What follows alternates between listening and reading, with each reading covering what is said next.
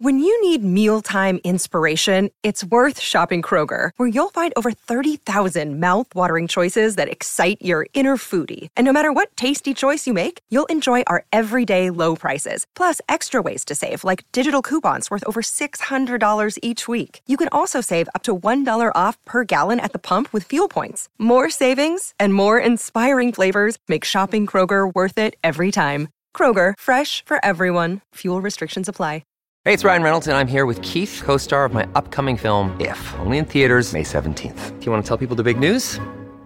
All right, I'll do it. Sign up now and you'll get unlimited for $15 a month and 6 months of Paramount Plus Essential Plan on us. MintMobile.com/switch. Upfront payment of $45 equivalent to $15 per month. Unlimited over 40 gigabytes per month. Face lower speeds. Videos at 480p. Active Mint customers by 531.24 get 6 months of Paramount Plus Essential Plan. Auto renews after 6 months. Offer ends May 31st, 2024. Separate Paramount Plus registration required. Terms and conditions apply if rated PG. Look, Bumble knows you're exhausted by dating. All the must not take yourself too seriously and 6'1" since that matters. And what do I even say other than hey?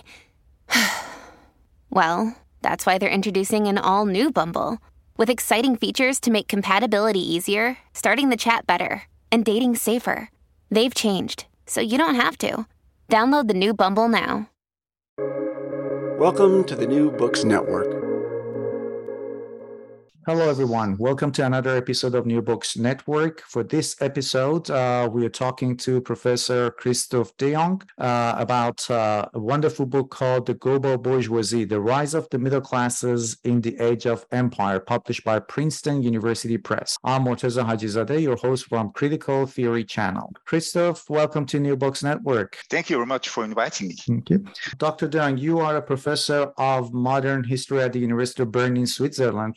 It's customary to start our podcast by introducing our guest. So maybe you could briefly tell us what attracted you to history, modern European history, and how did you become a professor of history at University of Bern? Yeah, well, actually, I started as a scholar in European history, European social and cultural history. What attracted me to history was basically, I don't know, to understand the world, to see how the world came about as it was, and maybe how one could change it. I started the European history. I did my PhD on a study of gender and military history in the Second World War in Switzerland, which was a topic that nobody beyond Switzerland was interested in. So it was a bit difficult to communicate with scholars from other areas. And then I thought for my second book, I would be interested into Switzerland in the world. And I did a study on a Swiss trading house, Volkert Brothers, which was one of the biggest trading houses in South Asia, and was interested, among others, about how these merchants communicated or interacted with Asian merchants, with Indian merchants. They were very active in the raw cotton trade. So how did they buy cotton in India, and how did this work? So and this is what brought me then to global history, and among others also to the topic of this book. And this book, I should have actually mentioned it at the beginning, The Global Bourgeoisie. It's a collection of essays written by many academics, and you have contributed to this. You're one of the editors, and you've also written an article, which we'll talk about. So can you tell us how the idea of this book, this is the first, if I'm not mistaken, this is the first global history of middle classes. And I find it quite interesting because there are a lot of, you can actually go to a relevant continent or country, and there's an article about the rise of middle classes in those areas. So can you tell us how the idea of the book, how did it come about? Yeah, well, there is also another edited volume which has been published some years ago. So it's actually the first one, but maybe the first one that really takes this global issue seriously and tries to frame the rise of the middle classes in global history. And I did this together with Jürgen Osterhammel and David Motadel. And well, there were two reasons. Well, the one was from my second book, so about this interaction between Swiss traders and Indian merchants. And when I started this book, I expected there were a lot of misunderstandings. So the Swiss were arguably very rational, and the Indians were somehow caught in these religious traditions and whatever. So it was a very naive expectation that I had. And actually, this wasn't the case at all. So they had no problem in understanding each other, in dealing with other. They had the same sense of mercantile honor. And I was just thinking, okay, what is happening here? So why does this work? So because this is somehow, it seems that this class background seems to be able to transgress the colonial divide between colonizers and colonized. And actually, the Swiss trading house was somehow not really part of the British Empire, but still within the framework of imperialism. So this was another thing. So I was thinking about this social aspect of imperialism. And the other reason was that there were a lot of books that had been published in the past 20 years, so by David Waitenpour on the Middle East, Margit Pernau on India, Sanjay Joshi on India, Michael West on Africa, David Park on Latin America, all dealing with middle classes in these respective areas and making the argument that there were middle classes in colonial Africa, in India, in China, in the age of empire, and comparing these middle classes to the European middle classes and say, okay, they were similar enough to describe them with these terms, but none of them were comparing or making relating these middle classes in Africa, for instance, to India, or, well, these South-South, there were no South-South connections. And we thought, okay, it would be great to think, well, they more or less emerge all at the same time. What is happening here in the world? How is the 19th century also a century of the rise of the middle classes? And what does this mean for globalization and also for imperialism? Which then we have to talk maybe also about the relation between class and imperial racism. So you've just raised a number of fascinating topics that I hopefully we'll get to talk about all of them. But let us just start with the title, The Global Bourgeoisie, the Rise of the Middle Classes in the Age of Empire.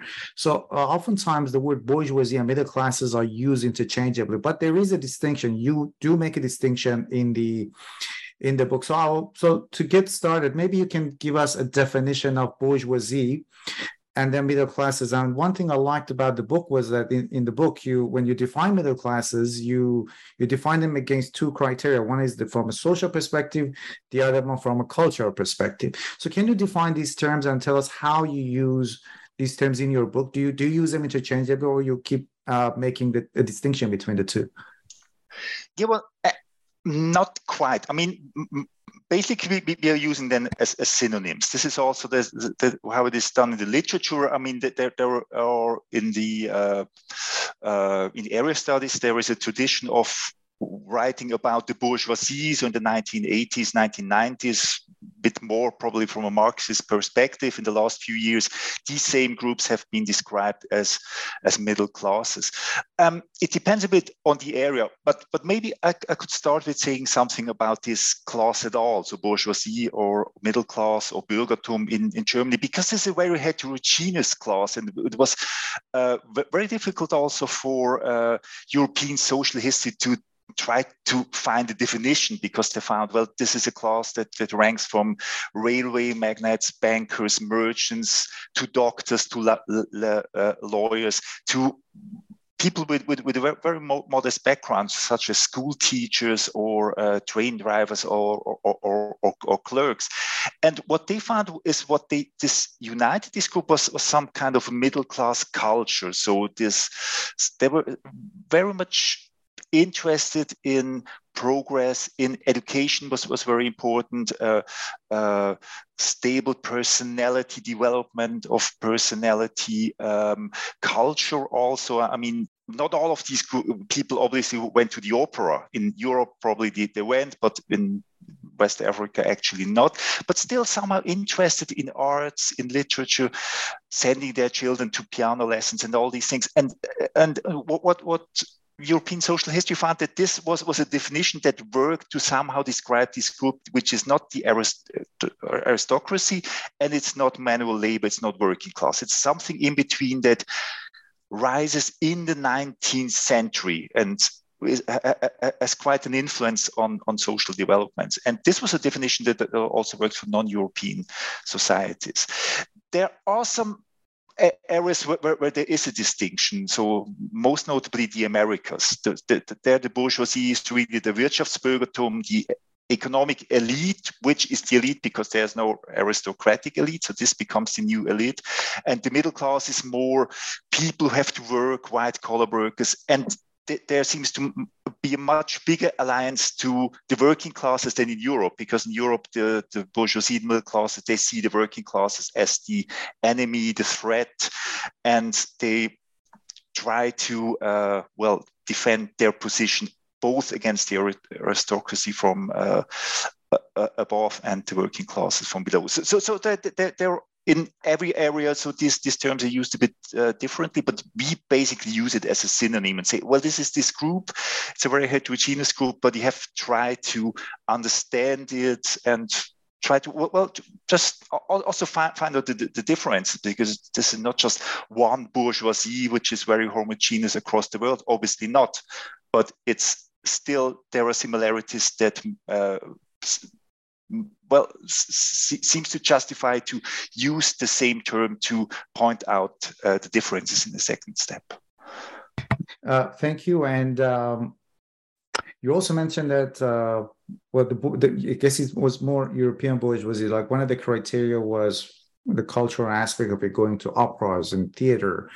And I guess you've also mentioned this British historian in your book, E.M. Thompson. E.P. Thompson, who also wrote about the British middle class. So can you talk about that cultural aspect of middle classes or bourgeoisie? What are some of those, let's say, customs or rituals that define them as middle class from a cultural perspective? Yeah, well, E.P. Thompson actually was working on the English working class, but he had very much this performative aspect, so emphasize this performative aspect. So pointing out that the English working class was made by structural factors, but also made itself. So by establishing something like a class consciousness or a class culture, and this seemed very fruitful for us. How this middle class thought about themselves and brought themselves into being. So, for instance, by learned societies. I mean, there are several papers on learned societies, philanthropic societies in the Middle East, in India. So, people coming together, thinking about the world, thinking about their position in the world, about their area, their city in the world, how they would deal with global aspects, how they would deal with imperialism, with European expansion, from, let's say, from Lima or from Aleppo or from Cairo, and just think, okay, what should we do? How should we tie in with this modern world that comes into being? And also, how should we somehow reconcile local traditions with these European influences and try to find our path to the future? So this is probably a common interest, and this is not something that happened in the wake. This happened in very precise social settings, like these societies, or going to the theater and afterwards talking about the piece and things like that, or writing in magazines or journals, which was also a possibility for women to tie in, because they had some problems, because a lot of societies were close to them, but they could establish magazines and then write about how they would be part of this emerging middle class world. And with bourgeoisie, it's, as you mentioned, it's not really a all homogeneous category. We also have another term which you have included in your book. We have bourgeoisie and we have petite bourgeoisie. So maybe you could tell us how you define these. So what's the difference between petite bourgeoisie and bourgeoisie? And also there were different middle classes. I'll just use the term middle class now because it's easier. There were different middle class, different strata of middle classes, let's say. Sometimes they were in harmony with one another, but there was also a lot of rivalry between them. So can you expand on that point, please? Yeah, well, petty bourgeoisie is, these are the people with the lowest income that somehow try to be part of this middle class world, such as shopkeepers or school teachers, but still are also socially, geographically very living in neighborhood with working classes, trying to defend their position against the working classes, and of course these are not containers. I mean, it's not just that you have one container, but the bourgeoisie and the middle class, and then the bourgeoisie. But social mobility was very important. I mean, this was a transforming world. There was social mobility, there was urbanization all over the world, and of course this offered new possibilities, and also the possibility to rise from a working class background. If your daughter then went to a teacher's college, she could become part of a lower middle class and somehow engage in political debates, and maybe then I don't know, marry a doctor and then become part of the bourgeoisie. So this social mobility is very much part of this framework. Now, you mentioned the rivalries. I mean, this is obviously different in various areas, but I mean, there are tensions in terms of religious, say. For instance, in Europe, there is the tension between the Jewish bourgeoisie. They want to become part of mainstream society, of the European bourgeoisie. And of course, there's on the other hand a lot of anti-Semitism. Some conservatives, they do not want this to come about. So this is also something that happens to quite some extent within this middle class.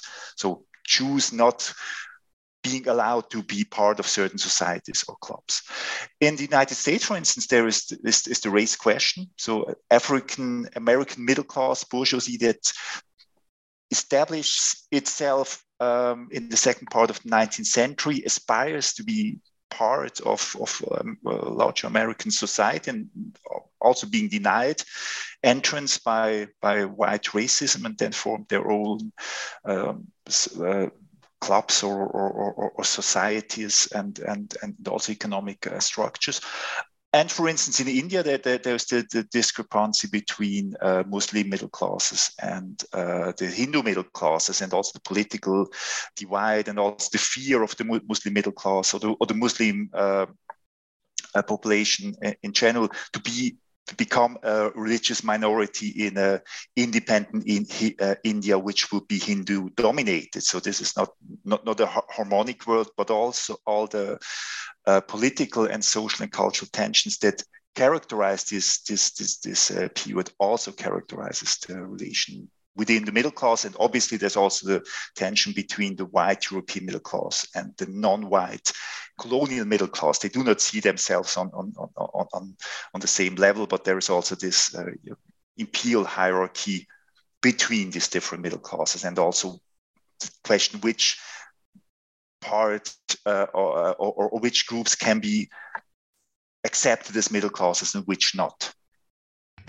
Yeah, again, you raise a number of interesting issues. I'll pick up that question of, for example, middle class in India and how they were comparing themselves against the British middle class there. When you talked about America, I was reminded of an article I read some time ago, which talked about the famous massacre in Tulsa in 1921, which was the Black society was economically prosperous there, so the racial tension was more intensified there, because there was this burgeoning Black middle class, but the white people maybe were not doing so well, and it was one of the causes of that horrible massacre.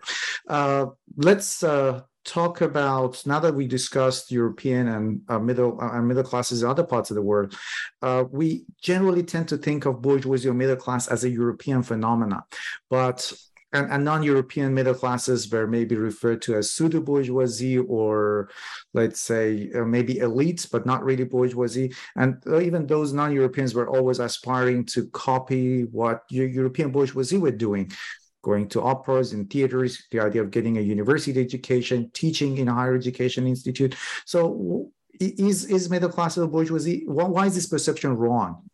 Is it an exclusively European category, or why is it that the non-Europeans, as you mentioned earlier, there were merchants in Shanghai, lawyers in Delhi, how come they're not really classified as bourgeoisie proper? That's an interesting question. Well, first, maybe one should say that they did not just copy the European middle class. They were not just a copycat, but they were very creatively adapting Western influences, because this was an age of European expansion, of imperialism. And of course, these non-European societies, they somehow had to deal with this. They saw, okay, something is happening, Europe is rising. So what can we learn from that, and how should we deal with this world? And it seems that they were very creatively merging local traditions of social organization, of debate, with these Western influences. So I think this is important to sustain or emphasize the agency of these groups. This were not just passive, naive people just saying, okay, let's become European, even though this was obviously not possible as such in the imperial world. Then why was this not recognized, or why is there a difficulty to adapt this term middle class or bourgeoisie to these groups, or why are there different descriptions such as elite? I think that there are several reasons. Well, one is that European social history was not aware of these things, because mainstream history for until 20 years, of course, was just European history, and one was not really aware of what was happening in the non-European world. So therefore, European social historians had no concept of how to globalize this term. They had no interest in it. For non-Western, there was also this problem of, well, how did this bourgeoisie middle class fit into the story of national independence? And there are some writers today from post-colonial studies, before that, such as Frantz Fanon, who was basically saying, well, these people were traitors. They were betraying their local culture. They were collaborating with the enemy. They were adapting this European custom. So basically, it's do not really fit into this story of national independence and emancipation. So therefore, other terms such as elites, I think, were used to say, well, they were not. These are really African elites. So it's not just that there are this European influenced pseudo bourgeoisie, and one does not really know. I mean, there is this term by Frantz Fanon as a comprador bourgeoisie. Also in China, this was used. So basically, the compradors betraying or selling out the homeland. And I would say the story is more complicated. So these were people that were much more intelligent just to be the helping hands of the Europeans. They really tried to find a niche and find new ways of how to deal with this European-dominated world. And one thing about this global history of middle class or bourgeoisie is that in the book you mentioned that the middle class was a product of dramatic transformation of social structures and also division of labor, and it wasn't something that was confined to Europe. It was happening across the world. So can you expand on this point? What were some of these dramatic transformation of social structures that were changed? There was the division of labor, migration. Can you talk about that point? Well, maybe I can point out two things. Well, one was imperialism, which was obviously changing Asian and African societies in a dramatic way, which also brought these Western influences and brought these societies under a lot of pressure.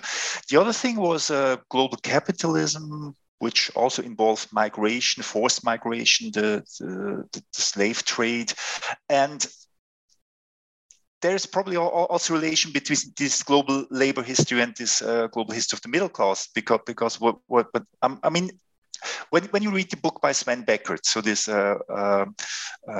Empire of Cotton, I mean, one part is the labor question. So who was working on the cotton fields, slave and forced laborers, and who was working in the factories in Europe, and how is this integrated? But at the same time, there is also an economic elite, traders, merchants who are dealing with cotton. And this is the same system. It's just different groups have different positions within the system, but this is a globalized economy, and also people become very mobile. I mean, forced labor is also about migration, but also these traders, but also bureaucrats, clerks, technicians, scholars working on plantations and trying to find new ways in pest control. I mean, there were new opportunities, global opportunities in this new world market, which also influenced social ranking and gave these groups also new possibilities. So for the middle class, these were opportunities. For the people in manual labor, this was obviously in a lot of cases a nightmare, because they were forced to migrate, not always voluntarily. So in a way, there was this nascent idea of globalization, movement of labor and capital, and as you mentioned, imperialism as well, which was whose let's say effect was more or less similar across the world in terms of the development of middle classes. Yeah. And another thing, maybe just to add, this is something that happened as a consequence of these processes, was urbanization. I mean, when you look at how cities grew in the 19th century, and this is dramatic, they were 10, 20-fold. I don't know how many inhabitants Bombay had in 1800. I don't know, 20, 30,000, and 100 years later, all of these cities had 100,000 or millions of inhabitants. So this is something that happened in the 19th century, and obviously also influenced the emergence of these middle classes, because this was mostly an urban phenomenon. And about... Again, another wonderful part of the book is that when you talk about the unit of analysis in the book, you go beyond national borders, and you make a very good point that even in the 19th century, when you the area that the scope of the research that you're covering, sometimes the idea of a society didn't really exist. In some countries, the nations that didn't exist. That's why you go beyond those national borders. So you talk about transnational structures and influences that created middle classes. I mean, the nation state in a lot of cases isn't the ideal framework. So also in European social history, I mean, in many cases, it makes much more sense to look at certain areas or certain cities, because, as you said, there's probably no such thing as an American nation, probably not even today. I mean, New York is very different from the American South, so and also in Germany. Or in other European nations, so it makes much more sense to look at a certain area and see what's happening there. This is one thing, to descend to the nation state, and the other is obviously to look at global influences, because none of these cities or areas or nations were just existing in a vacuum. They were part of a larger framework of global capitalism, of imperialism, or whatever. Also, migration is obviously, I mean, 19th century was also a very mobile century, and people were migrating in the 10,000s between different continents. But at the same time, I mean, a lot of these global histories, when you look at them, what they're doing imperially, they are again focusing on, in many cases, on certain very restricted areas or cities, and just trying to find out, okay, how is Aleppo or Bombay or Liverpool or whatever being part of these global structures? How were they influenced, and looking at certain networks, which are then again very local. And I think this is a very pragmatic way of doing this, saying, well, it's very difficult to write the history of the entire world. I mean, there are basically people like Chris Bailey or Jürgen Osterhammel or maybe also Sven Becker trying to do this, but most studies, they are just very modest case studies, Mm. but within this notion that we have to understand globalization in order to understand these local case studies. Mm-hmm. Earlier, you mentioned that these middle classes across the world, I mean, non-European middle classes had their own agency. They were not only merely copying the traditions or, let's say, rituals or values of European middle classes, and the idea of respectability was in general important to them. But one thing. I don't think one thing changed, which was gender roles and middle classes. It's the middle classes still sort of maintain those patriarchal ideals. Maybe is that the right assumption? Yes. On the one hand, they did. I mean, this traditional conventional idea is very relying on a dichotomy of gender roles, so women being housewives and looking for the children. Also, education of the children is very important. Somehow has to make sure that children are taking piano lessons and all these things, and male or the men are the breadwinners and having economic success. I mean, this is obviously a very schematic a view, which was not entirely true. I mean, at the same time, this middle class culture, or whatever you call it, brought also new opportunities for women in terms of education, and also they aspired for being part of this world, to go to university, to study medicine, to earn their own money. That there was also the women's movement in a lot of countries. Women were aspiring to have political rights, and many of them were. Well, I mean, there was also a working class women's movement, but a lot of these early feminists, they came from the middle class.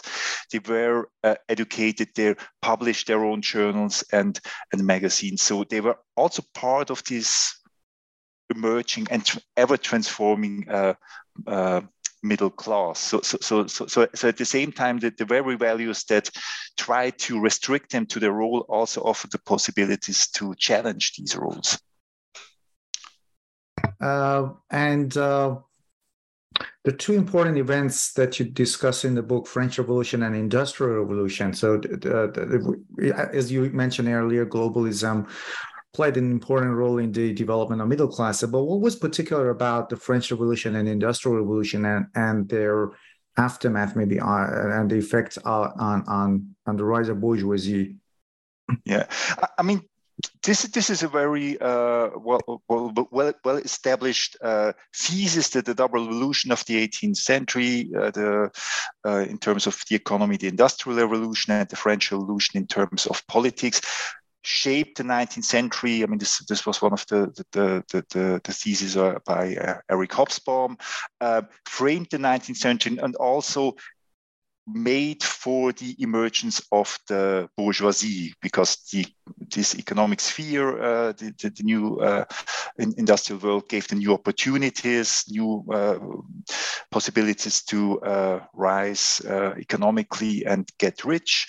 And this political movements also allowed him to challenge the rule of the aristocracy in Europe. Now, what is important for our project, just to challenge this notion that the rise of the middle class or the bourgeoisie is just diffusion of European values all over the world. So European is active and all the rest of the world is just responding. That also these two developments also were influenced and shaped by global processes. I mean, the Industrial Revolution, there's new research by Maxime Berg or George Auriello, who pointed out that the Industrial Revolution was a reaction of British industrialists who aimed for competing with the Indian textile industry. And the only way they could do this in terms of quality and price was by mechanical production. And the French Revolution was, among others, consequence of the 7 Years' Wars, of the financial problems of the French government. They had to raise taxes. This brought new unrest, and which at the end triggered the French Revolution. So both of these revolutions were also part of global processes, and also Europe wasn't an isolated continent, but as we know from new imperial history and post-colonial studies and all these things, were influenced by what was happening in the rest of the world. And so therefore, it's an attempt to say, well, non-European middle classes were part of a global process, but also the European middle classes were shaped by global processes in a very different way, but none of them was emerging in isolation. And speaking of speaking of colonization, so in countries like India, for example, there was this British middle class. There was also this burgeoning and growing Indian middle class. So when it comes to colonized countries, did the colonized middle classes ever try to challenge the dominance of their colonizer? Did they justify their domination or colonization when it came to other classes of society? So what was the dynamics like in countries like India? I'm using that as an example, but in general, I mean, the experience of a colonized middle class and a colonizer middle class in a country. Yeah, well, on the one hand, I mean, the earliest nationalists or societies that were challenging to some extent colonial rule came from the middle class, such as the Indian National Congress, which was basically Indian lawyers. But also in Africa, a lot of these anti-colonial activists, they had been trained in missionary schools or had gone to university, as also a lot of Indian activists such as Gandhi or Nehru had gone to London or Cambridge or Paris, studied there, and then came back and had this knowledge about how this Western middle class and how this society worked from the inside. I mean, this was one side of the story, so this challenge. On the other hand, there was also some cooperation in anti-imperial circles. There were at times non-European activists working together with British or French activists who were also challenging imperial rule. And there were other areas such as society where there was some kind of cooperation between intellectuals and scholars from India or also from Middle East or Latin America with European social cycles. So there were at the same time there was conflict, but also cooperation. And it's not just one story; it's very different stories running at the same time, and also, well, developing over time. And you can see this in India, but also in Africa, that a lot of these intellectuals were thinking more in terms of federal organization of empires, such as the Negritude movement for Africa, saying, okay, the French Empire is all right, French culture is a very good thing, but African or Caribbean countries, they want to have a say in this and be on the same level as the French nation state, which did not really work out. And then there was this radicalization, then saying, okay, if this doesn't work out, we want to have national independence, which was something that happened in the 1920s and 1930s.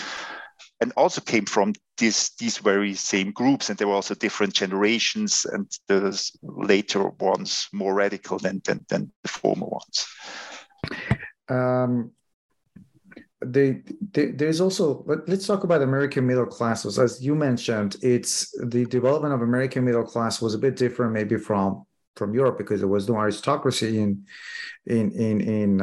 America, or there was no monarchy in America. So and there were bankers, of course, there were people who were into railroad industry, and they made their money, and they formed that burgeoning middle class in the United States in the 18th century. So what was specific about the emergence of American middle class?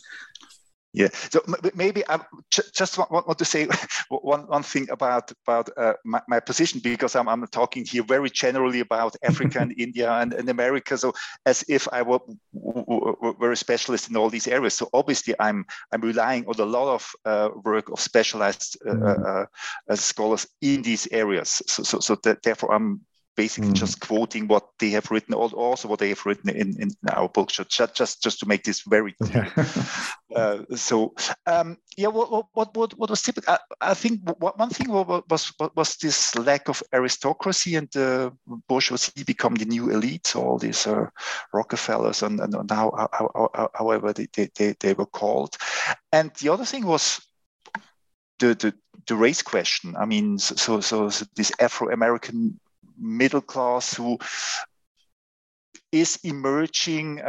You mentioned Tulsa, so the Black Wall Street there, but there are also people like W.E.B. Du Bois, who obviously was a bourgeois. I mean, he was trained in Harvard and Berlin, and became a professor in the United States. And here very much had this idea of this talented tenth and this educated elite who could rise the Afro-American population, and then at the end they would gain equality. So I would say what was typical or characteristic was this tension between the white majority and this Afro-American large minority, and also the way how in terms of middle class, how this tension or this development was also mirrored within the respective middle classes. And also competition, as you said, in Tulsa. I mean, it's not something that the white were very favorable. It's like, oh, how great we have Afro-American competitors. How great we can go. But actually not. And this is probably the tragedy of the United States, that these things are so important that until today we have this ever existing tension between whites and blacks. And so this question is actually just out of curiosity, and I know I could be wrong, because the question came to my mind when I was reading your book, which is about the role of middle classes and democracy in Europe. And that was specifically about France, if I'm not mistaken, that the middle class, like I said, I could be wrong because I read that article some time ago. When it comes to the middle classes and working classes, middle classes generally hampered the progress of, let's say, democratic institutions, to give the working class people more rights, to give them more privileges. So in general, do you think that middle classes have helped progress the cause of democracy for all the people in their societies, or they generally hampered the progress of democracy? Both. Well, on the one hand, I mean, there were a lot of middle class intellectuals who said, well, we have to have universal rights. So, and also, I mean, this is also this bourgeois ideology. So everybody should be like us. Everybody should be civilized, educated, and we have to make sure that everybody can read and write and have good table manners and so on. But at the same time, they do not want that everybody is the same, because there are also the working classes, or also people from rural areas. They're also political competitors, also economic competitors. So therefore, they do not really or also very critical if they get too strong working classes,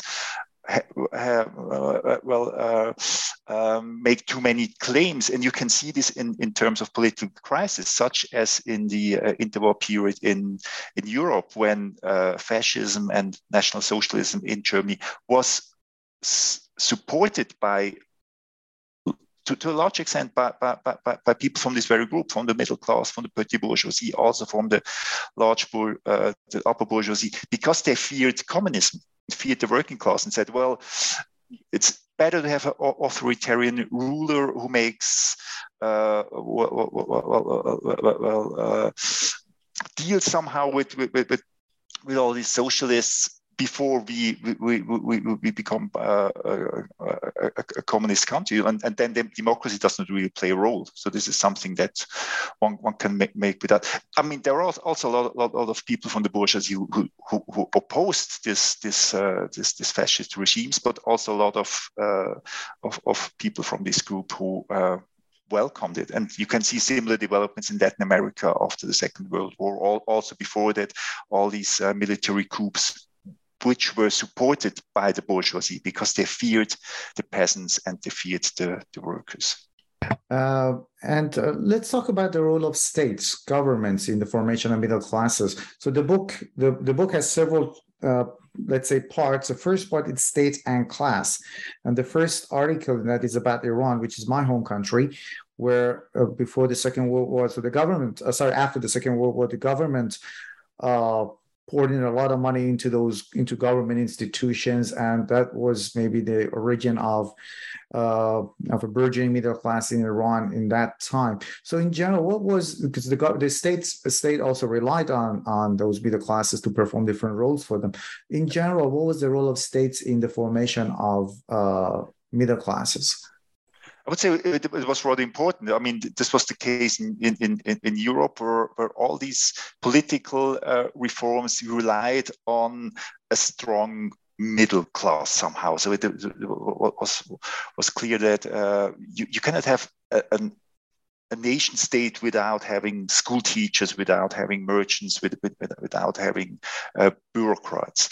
And well, in Iran, also in Japan, I mean, there the rulers, they reacted somehow to European expansion. I mean, the Shah saw, okay, this is a problem for us. If we do not want to become a colony, we somehow have to deal with this European challenge. And then they established a lot of institutions, universities, schools, sent people to Europe to somehow learn how they could adapt these new ways of knowledge, new technologies, and so on. And similar in Japan, obviously, with the Meiji Restoration, this was precisely what they did, and very successfully so.